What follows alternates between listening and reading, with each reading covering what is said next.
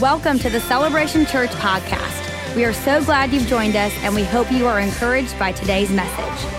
If you have your Bible, go ahead and open it up. Does anyone still have like a leather Bible? I always bring my leather Bible with me. Anyone got leather? Genuine leather. Come on, hold it up, hold it proud. We're few, we're just a remnant these days, right? I like leather-bound Bible. All I'm saying is I'd like to see you cast the demon out with an iPad, okay? It's not gonna happen. But if you have your Bible, let's open up to the book of John. We're gonna get to John chapter 5 in just a second. And it's a privilege to be able to share it with you tonight. And I'm just going to share for a little bit, and we're going to pray for some people. We're going to believe God's going to do something great. And I love having our students in here tonight and joining us for a lot of Wednesdays here and there. And it's great, man. It's just a family, right? It's just a big family room. That's all that it is.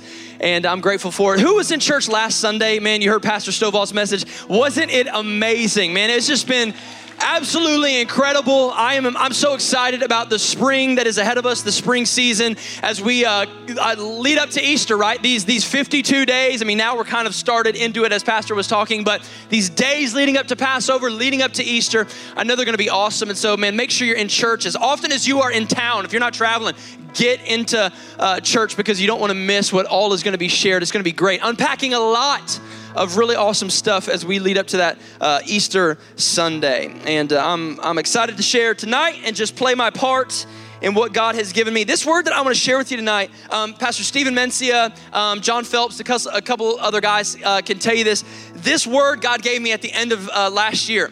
He gave it to me at the end of last year. I really felt like it was specific for our church. In fact, over the last 2 weekends, I've been to our church family in Amelia Island and Fort Lauderdale. I've shared this word with them, and this is my first time now being able to share it with the Jacksonville family because I think it was something that God wanted all of our church family and all of our locations to hear, and so I'm grateful that I get to do that tonight. And in John chapter 5, I want to also welcome in our campuses. Can we put our hands and welcome our campuses? Julington Creek and Orange Park. Shout out Pastor Ian, Pastor Bob. I love you guys. And we're glad to have you with us tonight as well. John chapter 5, starting in verse 1. If you grew up in church, this is probably a really familiar story right here. Sometime later, Jesus went up to Jerusalem for one of the Jewish festivals. Now there is in Jerusalem near the sheep gate a pool. Everyone say a pool. Which in Aramaic is called Bethesda, which is surrounded by 5 covered colonnades. Maybe your version says porches. Here a great number of disabled people used to lie, the blind, the lame, and the paralyzed. And one who was there had been an invalid for 38 years. Just by a show of hands, raise your hand tonight at all locations if you are 38 years or younger. 38 years or younger. Look at all that.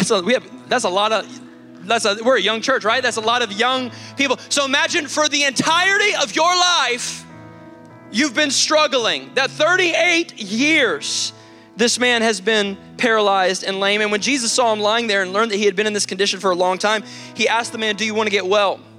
"Sir," the invalid replied, "I have no one to help me into the pool when the water is stirred. When I'm trying to get in, someone goes down ahead of me." Then Jesus said to him, "Get up, pick up your mat and walk." And at once the man was cured. He picked up his mat and he walked. And on the day which this took place was the what?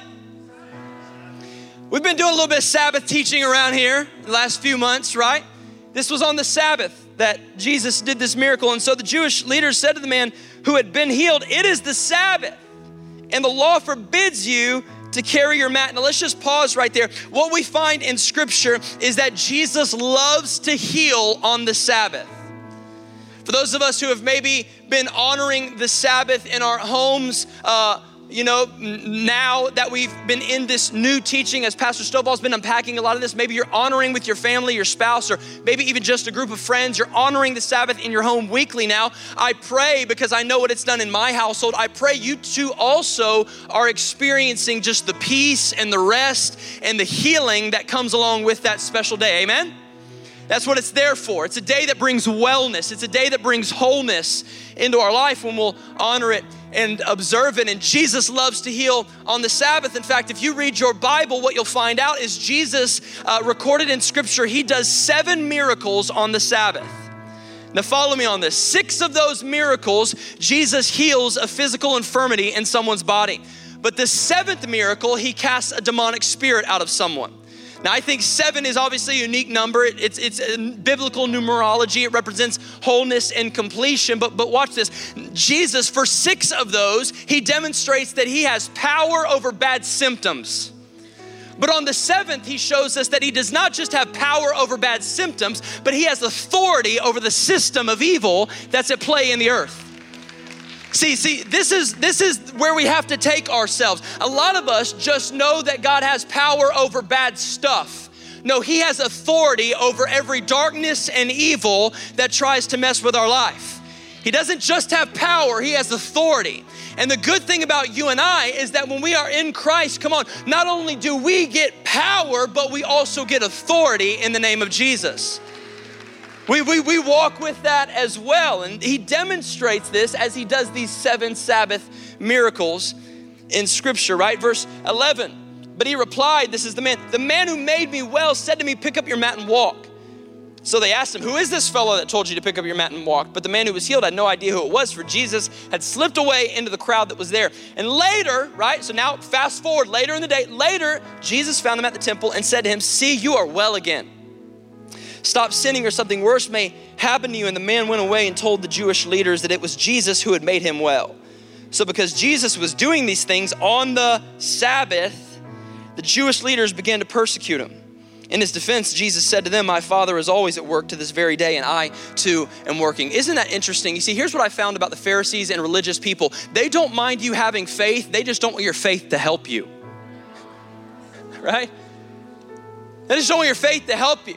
And Jesus is doing this stuff on the Sabbath and they get frustrated. It's almost like they're saying, Jesus, you can't do this on the Sabbath. And Jesus is too nice. What Jesus should have said is, I'm the Lord of the Sabbath. I own this day. This is my day, right? I can do what I want on my day. You know what I mean? Like, you ever have a birthday and your spouse is like, it's your day. You can do whatever you want. That's his day. This is my day. If I want to heal on my day, I'm going to heal on my day. He's Lord of the Sabbath, right? And we're gonna look at this passage of scripture. I pray that the Lord speaks to you tonight as we get ready. But if you're taking notes, I want you to write this down. I've entitled this message, Off the Clock, Off the Clock, Off the Clock.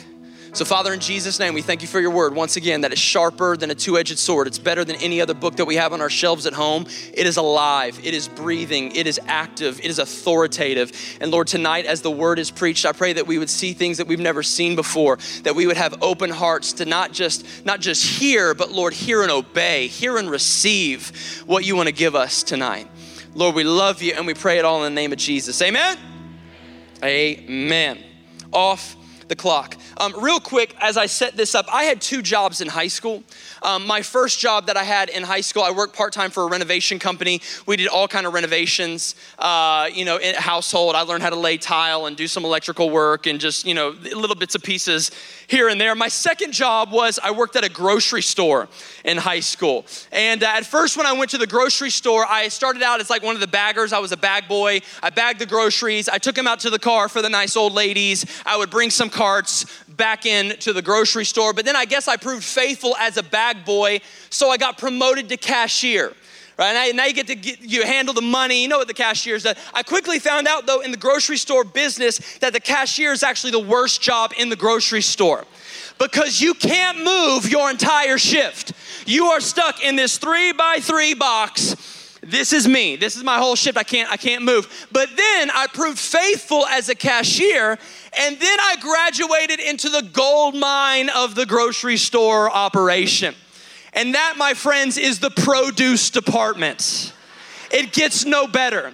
Now you're asking yourself, Clay, why didn't you want to work in the bakery? Listen, you don't want to work in the bakery because those jokers have to get to work at like 5 a.m. to bake all that bread and those cakes that you're going to come buy up late. I was not about to wake up early.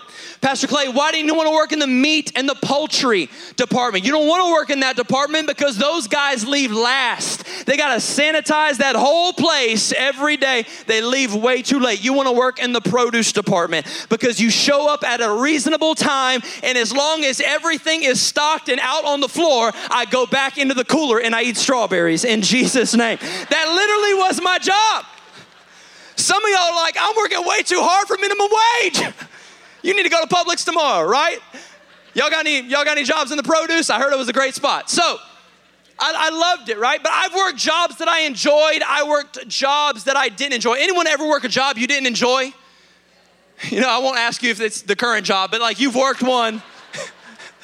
Staff starts raising their hand, that'd be messed up. But, right? We all know what it's like to work a job you didn't enjoy. And what I found out working jobs I did not enjoy is I would always watch the clock to see when my shift was gonna end. Right? You know that feeling? You're just, gosh, can I get out of here? Is it time to leave? Is it time to go? How much longer do I have? Have you ever noticed that when you watch the clock, time seems to go by so incredibly slow? Isn't time an interesting thing? Like when you're having fun, when you're doing something you're really enjoying, boy, time flies. But then when you're doing something you don't enjoy or it's difficult, time goes by so slow. Like every now and then, and I do mean just barely every now and then, I like to go to the gym. You're like, really? It's obvious. And so, right, I'll go to the gym. Like I'm not an hour in the gym kind of guy. I'm gonna knock out like 30 minutes tops. That's a sitcom. I can do one sitcom and then I gotta go, right? And sometimes I'll be in the gym, I'll go and I'm in there, I'm lifting weights, I'm doing push-ups, I'm doing whatever it is. And I got a good sweat going on now. I feel really good. I'm huffing and puffing. Boy, I feel good right now. It feels good to be back in the gym. These are my people, all right? And it's like, you know, I'm feeling good. And I'm like, surely my time has got to about be over. I look down, folks, it's like 12 minutes. I've been in the gym, right? Isn't that interesting? When you're doing something you don't really enjoy, time goes by so slow. But here I am, I'm a dad of a 4-year-old, and it feels like time's just flying by with my little boy growing up, right? I'm like, Lord, can you please just slow time down so I can enjoy these moments with my son, right? Speed it back up when I go to the gym, but slow it down when I'm with my little boy. Time. Particularly, time goes very slow when it's moments and seasons that are filled with hardship, filled with lack, filled with difficulty, filled with trial. Everyone say trial. Someone say hardship. You know what I've learned? I'm 34 years old and I don't know everything. I have much to learn, but here's one thing that I have learned is that what makes trials difficult, what makes hardship really, really difficult, it's not the depth of the valley and it's not even the level of darkness. You know what makes them really tough is the duration. The simple fact that you don't know how long it's gonna last.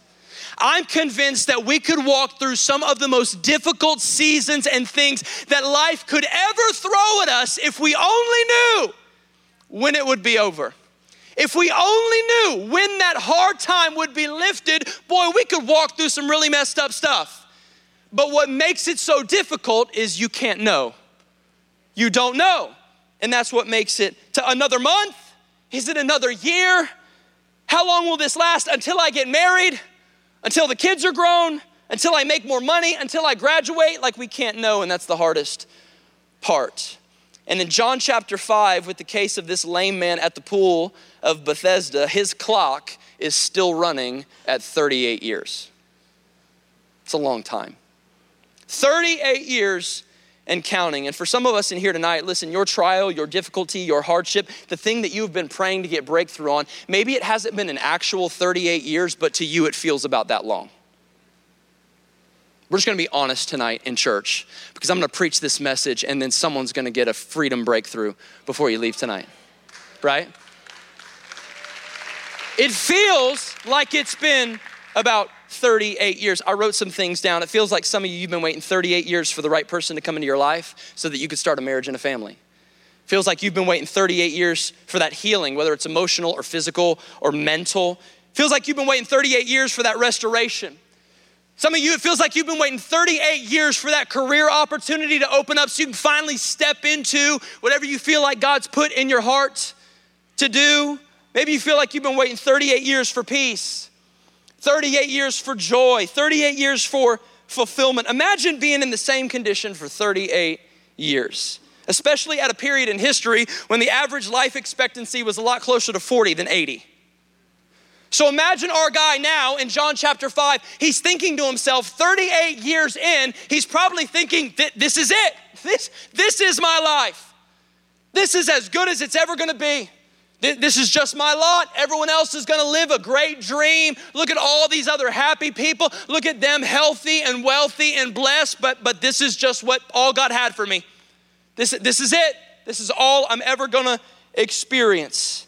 Listen to me, church, no matter how long you've been waiting for whatever it is you're waiting for, and I even bet that since the fasting season, I know all of us, we're praying for different things, we're believing God for different things, but listen to me, no matter what you are waiting on right now, the clock must never be your focus. If you're taking notes, write this down. The clock builds despair, but Jesus builds hope. The clock builds despair, but Jesus builds hope. If you sit around as you're waiting for God to move on your behalf or deliver something, but all you ever do is watch the passing days and watch the time go by, it is only ever gonna bring despair and disappointment to you as you watch another round of the clock go by and go by and go by. And the truth of the matter is this, is that some of us, what you were believing God to do something in 2018, but yet 365 days passed in 2018 and it didn't happen like you thought it was gonna happen. And I'm a pastor, so I'll say this. A lot of times at the beginning of years, at the beginning of a new year, pastors all over the nation and all over the world will stand on stages and will, try to preach inspiring messages that motivate people to believe and have big faith. And this can be the year God does it and God's gonna do it. And in your heart of hearts, you so badly want to believe that 2019 is the year. Like you really, really want to believe it. You really want to have faith for it. The only problem is you have 38 years that's trying to convince you otherwise. You have 38 proverbial years behind you that's weighing you down, even though you really want to go into this rest of the year, man, full of faith that God's gonna do it. Oftentimes when I read scripture, I find it's best to put myself as well as I can in the seat of the person that I'm examining. And so I want you to think about this man in John chapter 5 for just a second. We don't know that he was born lame. We just know that it's been 38 years. And imagine at first as lameness struck his life, maybe a friend had heard of this pool, this special pool that heals people. When an angel of the Lord comes at appointed times and stirs up the waters, the first person in gets healed. And so a friend brings them to the pool. And a friend says, listen, man, all you gotta do is you just stay here. When the water stirs up, man, you just jump in, you're gonna be healed. I would imagine at first, our man in John chapter 5 is probably thinking to himself, wait, it's as easy as that? Like that's not even that, I'm not even gonna be lame that long. This is so easy. This is a great little formula right here. All I gotta do is get in the pool, right? This is amazing. And I would imagine he comes and here he is now and he's at the front. Can I come and hang down here for just a second? Is that all right? I'm just gonna sit right here. This was reserved for me. Imagine our guy right here, and I would imagine in the first year, in the early days, boy, he's on the edge of his seat. He's up close right next to the water just to get ready. And boy, here he is and he's waiting and the water's stirred and boy, here he goes to get in, but someone gets in ahead of him. He's probably thinking like, okay, all right, well, that's just that dude's probably been here a while. Like he deserved it. Good for you, buddy. You know what I mean? Like, but now, now it's my turn. He's like looking around, like making sure, okay, it's me, right? Happens again, gets beat again. Gets beat again. Imagine like year one, 365 days passed and he didn't get in the pool. He's probably thinking to himself like, okay, hey, it's all right. That's just year one. Year two is my year. I feel really good about year two. Year two's gonna be my year, right? But then year two comes and goes and he got beat every single time in year two. And now he's at 3, 4, and 5. He's probably thinking to himself at this point, okay, it's a little harder than I thought, but I mean, I'm gonna get in the pool. It's not like I'm not gonna get in the pool. I mean, I'm definitely gonna get in the pool, but now he's passing years 5, 6, 7, 8, 9, 10. With every passing year, faith begins to decrease, doubt begins to, you ever been there? You ever been there in life? Where you've been waiting so long to see a move of God that it just becomes a little more difficult with every passing year. Your heart really wants it, but now you're stacking up years behind you. It's not really helping the situation.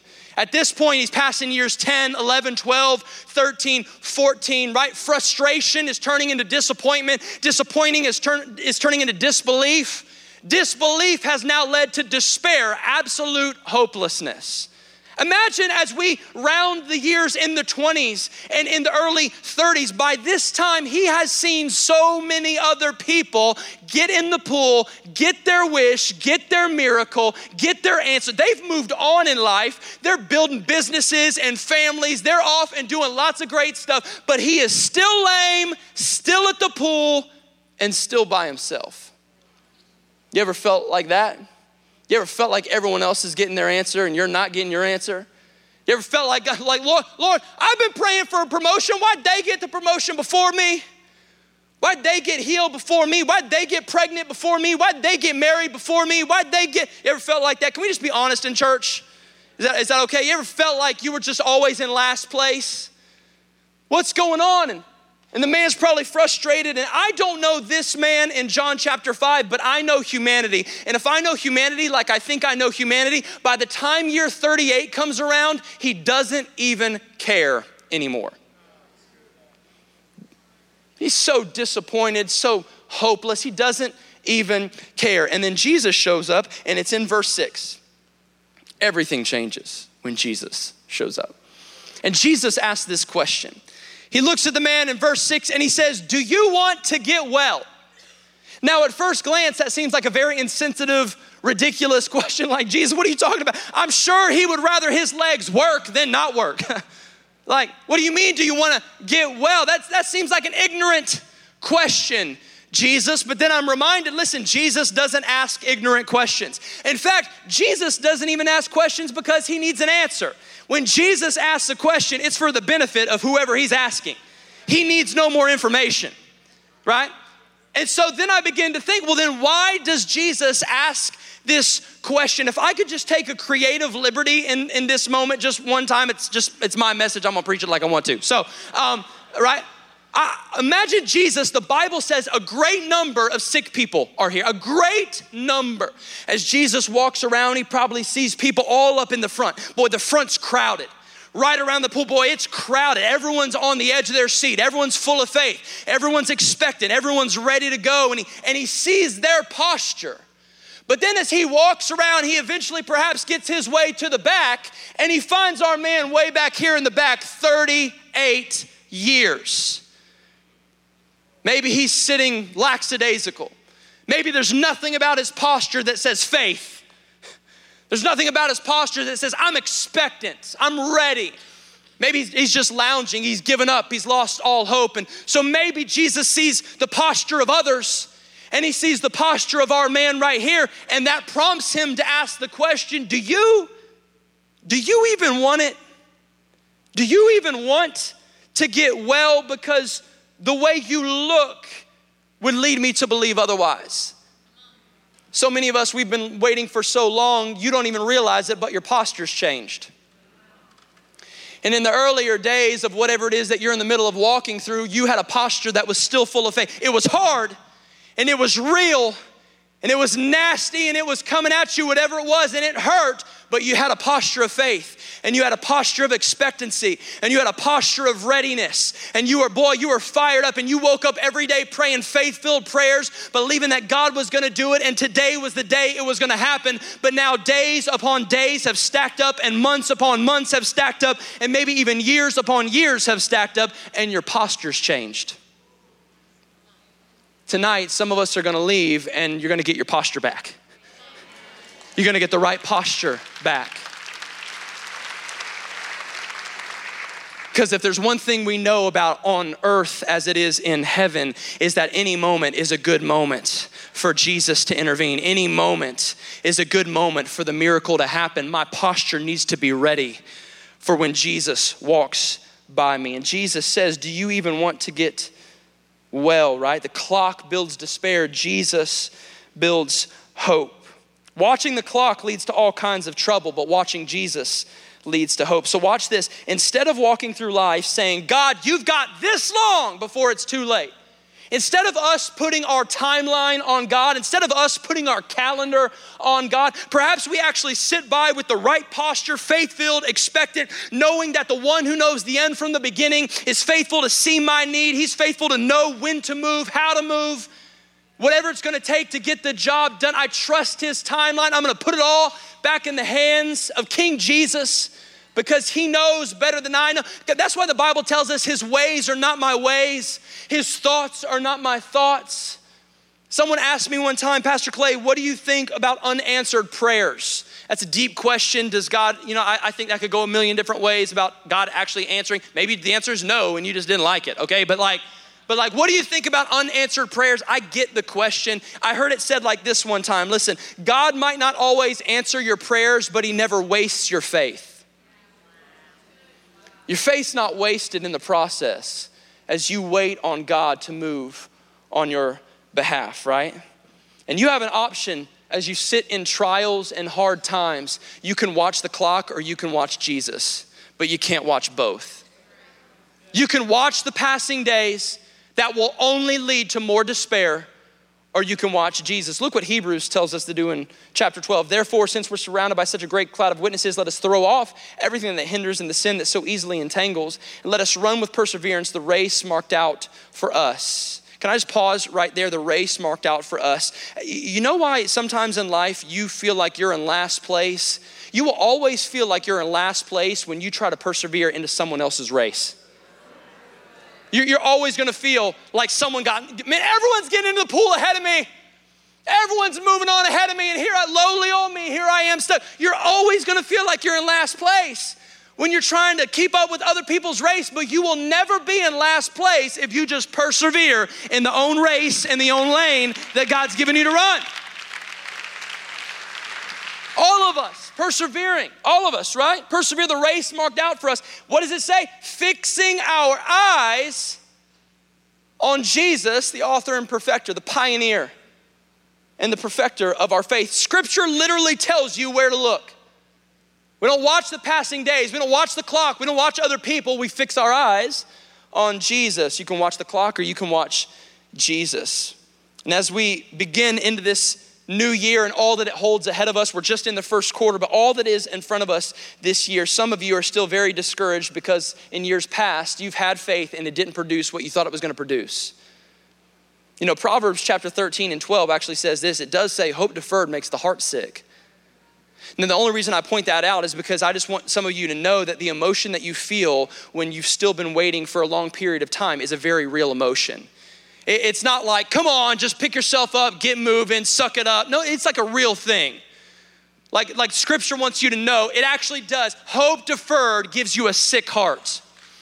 But the only way to put hope back into a hopeless heart is by fixing our eyes on King Jesus. Fixing our eyes, right? I love Pastor's message this last Sunday, right? Coming back to our first love. So many of us, man, you've been caught up in other things. You've watched other things in your head. Boy, you've created formulas. You've created your own pools. And you thought, surely if I just did this and did this, it's gonna lead to this. But yet there was no fulfillment in that. There was no healing in that. And you had all of this stuff going on. But I'm just here to tell you, it's time we get back to the simplest of simple things. Just fixing our eyes again on King Jesus. The fact that he is coming again. He is bringing a kingdom with him. It'll be a kingdom of restoration. It'll be a kingdom of healing, a kingdom of faith. Come on. All of it is found when we just look upon him again. Just look at him again. But you can't watch him and watch everything else. Fixing our eyes on Jesus. Can I give you some help right now with how to have the right perspective in the middle of a hard time? Let me help your perspective, please. Let me help your perspective. Have you ever wondered about the deep life extensive question, why am I here? What's the purpose? Well, why am I here? I'm so frustrated right now, God. I feel like I'm so far behind. Why am I even here? If I disappeared tomorrow, no one would even care. Why am I here? Look what James tells us in the New Testament. Look at James chapter 1. Count it all what? Say it louder than that. What? Count it all joy, my brothers, when you meet trials of various kinds. Time out. James, what? James, who are you, James? What do you mean? Have joy, count it as joy when I meet trials. I know a lot of people who encounter trials, but in very few of those people do I see joy bubbling up. But yet James says it's possible to experience joy in the midst of trials and hard times. This single verse, though perhaps not a direct answer to that big life question, it does indicate that you and I, listen, we're not just here for laughs. We're not just here to run a successful business or become well-known or famous or earn a name for ourselves. We are here for purposes that require us to go through a lifetime of challenges and, as scripture would say, trials of various kinds. But as we do that, watch, we demonstrate and display the superiority of life with God. That's why you're here. You see, this is why God allows believers to experience the same thing that non-believers experience. Like believers still get cancer.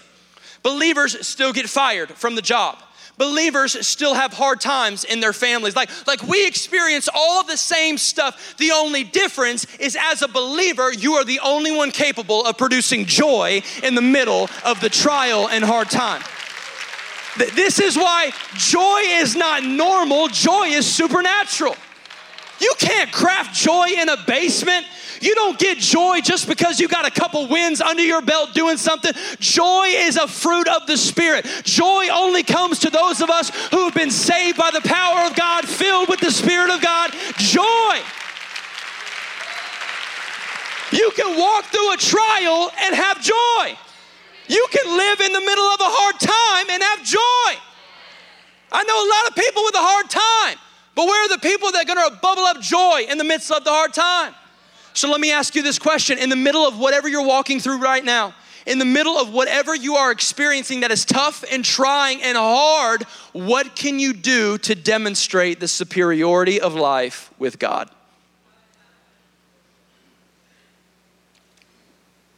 Because there's a difference. And people will take note of the difference. We've been preaching all kind of stuff about demonstration. How we demonstrate our loyalty to Jesus, how we demonstrate the fact that we are set apart, we are sanctified individuals. I'm here to tell you, you start demonstrating joy in the middle of a hard time and people will take note of your demonstration. And they will wonder and they will ask questions because when they walk through that same trial of various kind, it did not produce in them what it's producing in you. And they will wonder with shock and awe and amazement as to why you can do that and they were unable. And then all of a sudden the door's now open for you to say that's because joy only comes from one individual. His name is King Jesus. And when you demonstrate loyalty to King Jesus and his lordship, all of a sudden it's like a box of goodies has now been opened up, and things like joy and thankfulness and gratitude, it is all now overwhelming in you, right? Peace comes. It's what he brings. Joy is so supernatural. As the band comes up and joins me, let's look at this one more time. And I want to show you something that I never saw before right here. And we're going to pray. Look how Jesus responds when he sees a person in the middle of a trial. He sees a person in the middle of frustration, a person in the middle of disappointment. In verse 6, when Jesus saw him lying there, he learned that he had been in this condition for a long time. He asked him, do you want to get well? Remember, Jesus doesn't need answers. It's for the benefit of whoever he's asking. Sir, the invalid replied. Notice he has to put his eyes on Jesus. He can no longer watch the pool and talk to Jesus at the same time. He can't watch what everyone else is doing in this moment. He has to look away from the formula that has been created, that he has looked at for 38 years, that he thought he would find his healing. He has to look away from the formulas, look away from everything else. He has to fix his eyes again on Jesus, right? And watch what happens as he connects and fixes his eyes on Jesus. He says, I have no one to help me into the pool when the water is stirred. Well, I'm trying to get in, someone else goes down ahead of me. Now, what I find interesting in the very next verse is that Jesus pays no attention to his excuse. You ever tried to give Jesus an excuse and you just didn't feel like he heard you, right? It's because he didn't, okay? So, right? We give excuses to the creator of the universe. We give excuses to the God who owns everything. We give excuses to the one who is peace, who is joy, who is healing, who has all of it, right? In fact, he doesn't just have it, he is it. We get so crazy when you think about it. It really is laughable that we offer up excuses Jesus doesn't even pay attention. He just looks at the man. He says, get up. Just pick up your mat. And at once the man was cured. He picked up his mat and he walked. Now, watch this. Jesus knew something right here. He sees this man. And if I could take this is like the Clay extended version, right? He kind of looks at the man and he just says, hey, having a tough time getting to the pool, huh? Looks like you've been sitting here a long time. Looks like you've been a lot of years. I mean, some dude was telling me you've been here like 38 years. That's a while. Doesn't look like you're getting there anytime soon from the looks of it. Other people are beating you, huh? You put a lot of stock into this formula over here, didn't you? You thought that was gonna be the ticket. You've been waiting here a long, long time. But here's what I'm gonna do. Since you're not gonna get to the pool, you're never gonna get to that water. We both know that. Hopefully we both know, right? You're never gonna get to that water. So what I'm gonna do is I'm gonna bring the water to you. Now, isn't this exactly what Jesus did for humanity? When God looked down from heaven and he knew that mankind was never gonna get to the water of salvation, we were never gonna get to the water of redemption and restoration and sanctification. Like you weren't good enough, you didn't have enough righteousness, you didn't have enough good stored up. We were never getting to the water. And so what did a great God, the God above all gods, the God who sits next to no one else, what did he do on behalf of you and I? He sent his one and only son, Jesus, to bring the water to us. Need I remind you that the book of John says, Jesus says of himself, I am the living water. And when you drink from me, you will never thirst again. He says, I'm the bread of life. And when you eat from me, you'll never be hungry again. You were never getting to the water. So he brought the water to you. You're like, what do I have to be thankful for? Sometimes in the most desperate moments of trial and hardship, you literally sit down and you're like, I have nothing to be thankful for. No, you can always be thankful that water got brought to you. When you weren't getting it, if you thought you could catch righteousness, it'd be like trying to catch a train at high speed. You were never getting the water. He brought the water to you. He gave you a drink when no one else was coming to give you a drink. And for those of us who've received living water, you know that it quenches everything. I don't thirst anymore. I don't have to worry anymore. I don't have to live in anxiety and depression anymore. Those are real things. And the enemy will still attack you with all of it, but I don't have to have it. He brought a drink. And then Jesus says to the man, he sees him later. And I never noticed this in scripture, but the Bible is so good because even for those of us who are preachers, you can try to preach it as good as you want, but it always preaches better back to you. And he says to the man, he says, see, you are well again. He sees him later in the temple, see, you are well again. I thought to myself, hold on, again? What do you mean again? See, this is how we know this man wasn't born this way. Again implies that there was a time in his life when he was well, but through a series of events, he became unwell. But now because of what Jesus has done, he is well. Another version says whole. See that you have wholeness again. And I believe the Lord gave me this word, and I've shared it now in several of our locations, and I'm sharing it with you tonight because some of us, because of what you have been waiting on and the length of which you have been waiting on it, it has left you unwell. Some of you are unwell emotionally. You're unwell spiritually. Your faith is unwell. You're unwell mentally. I'm so thankful for Dr. Henry Cloud that's going to come in just a couple weeks, and he's going to share and do a seminar. You need to get there. He's going to talk about mental health and spiritual health. But some of us, you're unwell mentally. You're unwell physically. But I just wanted to bring this word to remind you again tonight of the goodness of our God, Jesus, and that he is the restorer of wellness. He's the restorer of wholeness. And if you will just fix your eyes again, fix your eye. So if I fix my eyes again, is it all gonna change right now? I can't promise you it's all gonna change tomorrow morning. But I know this, hope can be ignited again. Because you can watch the clock or you can watch Jesus, but you can't watch both. And it's only Jesus that brings hope. It's only Jesus that puts hope back into a hopeless heart. So with every head bowed and every eye closed right now, I wanna pray. Because tonight, hope is gonna be restored in someone's heart.